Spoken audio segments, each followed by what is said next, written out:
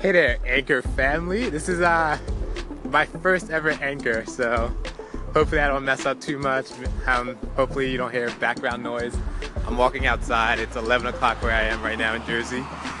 And I guess I'm just gonna dive right into this.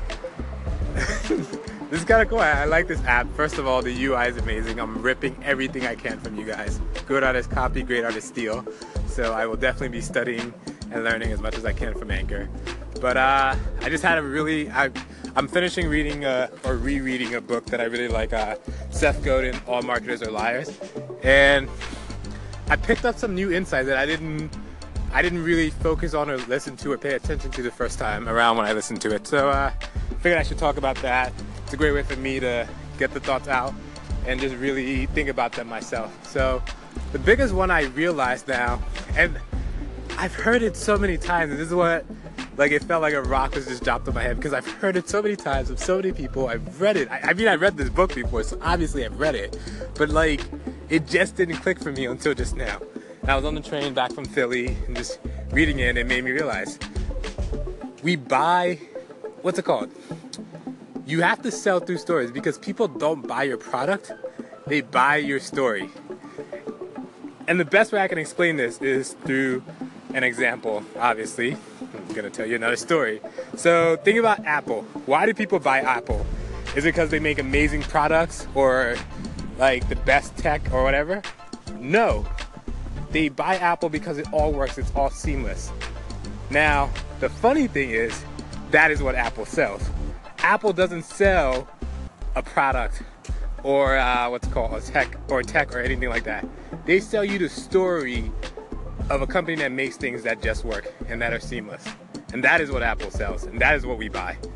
When I buy my Mac, I don't even check the specs. It has the same problems as anywhere else. It isn't always seamless, and there's other competition who does what Apple does, but we've all bought into the story that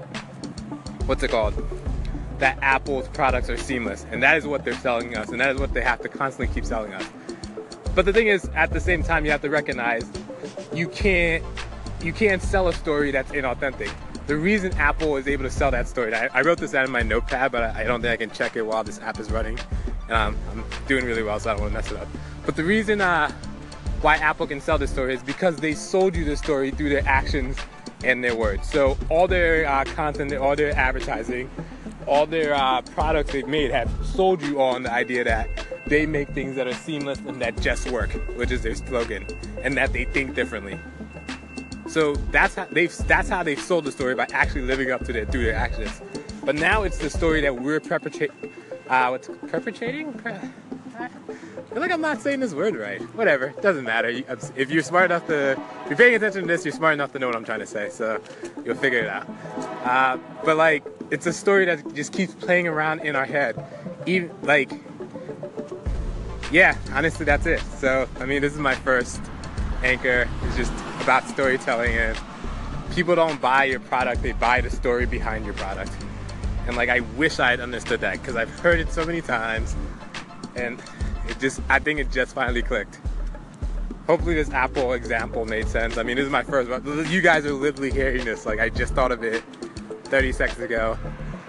While I was driving, I was thinking about it, and I think it's ground changing. It's just really changing the way I'm looking at a lot of things that I'm paying attention to. What is the story I'm selling myself on? Or what is the lie I'm telling myself based on the story? So I highly recommend you read All Marketers Are Liars or All Marketers Tell Stories by Seth Gordon. And reread it twice, because like I said, I didn't realize it until my second go around now. So definitely there's some stuff you'll miss. But you're selling your story, you're not selling your product. Anyway, peace. This has been fun. Hey there, Anchor community. It's been a lifetime, and it probably will be again, just because that's my life. But I just heard something cool that I kind of wanted to, get out of my head. I'm going to start doing this more once I get my new iPhone X. It should be here on the 11th, so I'll probably start actually producing content for real starting then. But something I just heard that I want to practice, and that's pretty much the point of this whole Anchor thing anyway, is just for me to practice my speaking and just getting my thoughts out there is I just heard something about the different types of knowledge that humans have, and I want to practice and really make sure I understand the concept myself. So sorry if this is a little rough or sketchy, but we'll roll with it. So I just heard how, as humans, we come with multiple forms of knowledge, and a lot of people don't really realize it. So the first form of knowledge that we all have as humans is our DNA knowledge. So this is knowledge that's over years of evolution, has been tested and proven, and we come out of the box with that built in.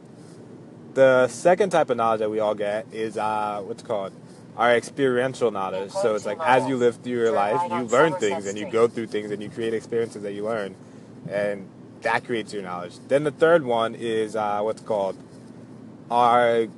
knowledges we can learn from culture. So this is reading books. This is listening to other people. This is knowledge that you don't yourself experience, you didn't come out with through your DNA, but through the experiences of others and them communicating it to you, you can gain those insights and not have to make the mistakes. And this is probably one of my favorite sources of knowledge, which is why I read so many books. It's like you only learn from mistakes, but no fool said they all have to be yours. And through cultural knowledge, you can gain a lot of experiences without having to go through those tough situations. Because most errors, most of this experiential knowledge, some of it's fatal, and you may not be able to recover from it. You may not be able to recover from a bankruptcy, but you can learn from someone who has it and not have to go through that. You may not be able to recover from being obese, but you can learn from someone who has it. So it's kind of like that. And experiential knowledge is really just one of the most powerful knowledge. And then the last thing that I'm looking forward to learning more about is just artificial intelligence knowledge. So knowledge gained through computers. And that one is something I don't know enough about yet to really talk about, but I'm super excited to learn more. But that's it. That's the gist of this. Just 4 different types of knowledge that's at our disposal. We have our evolutionary DNA, our experiences, how we live life, our cultural, and the best and new up-and-coming one, our artificial intelligence one. So go out there, use the knowledge, live life, have fun.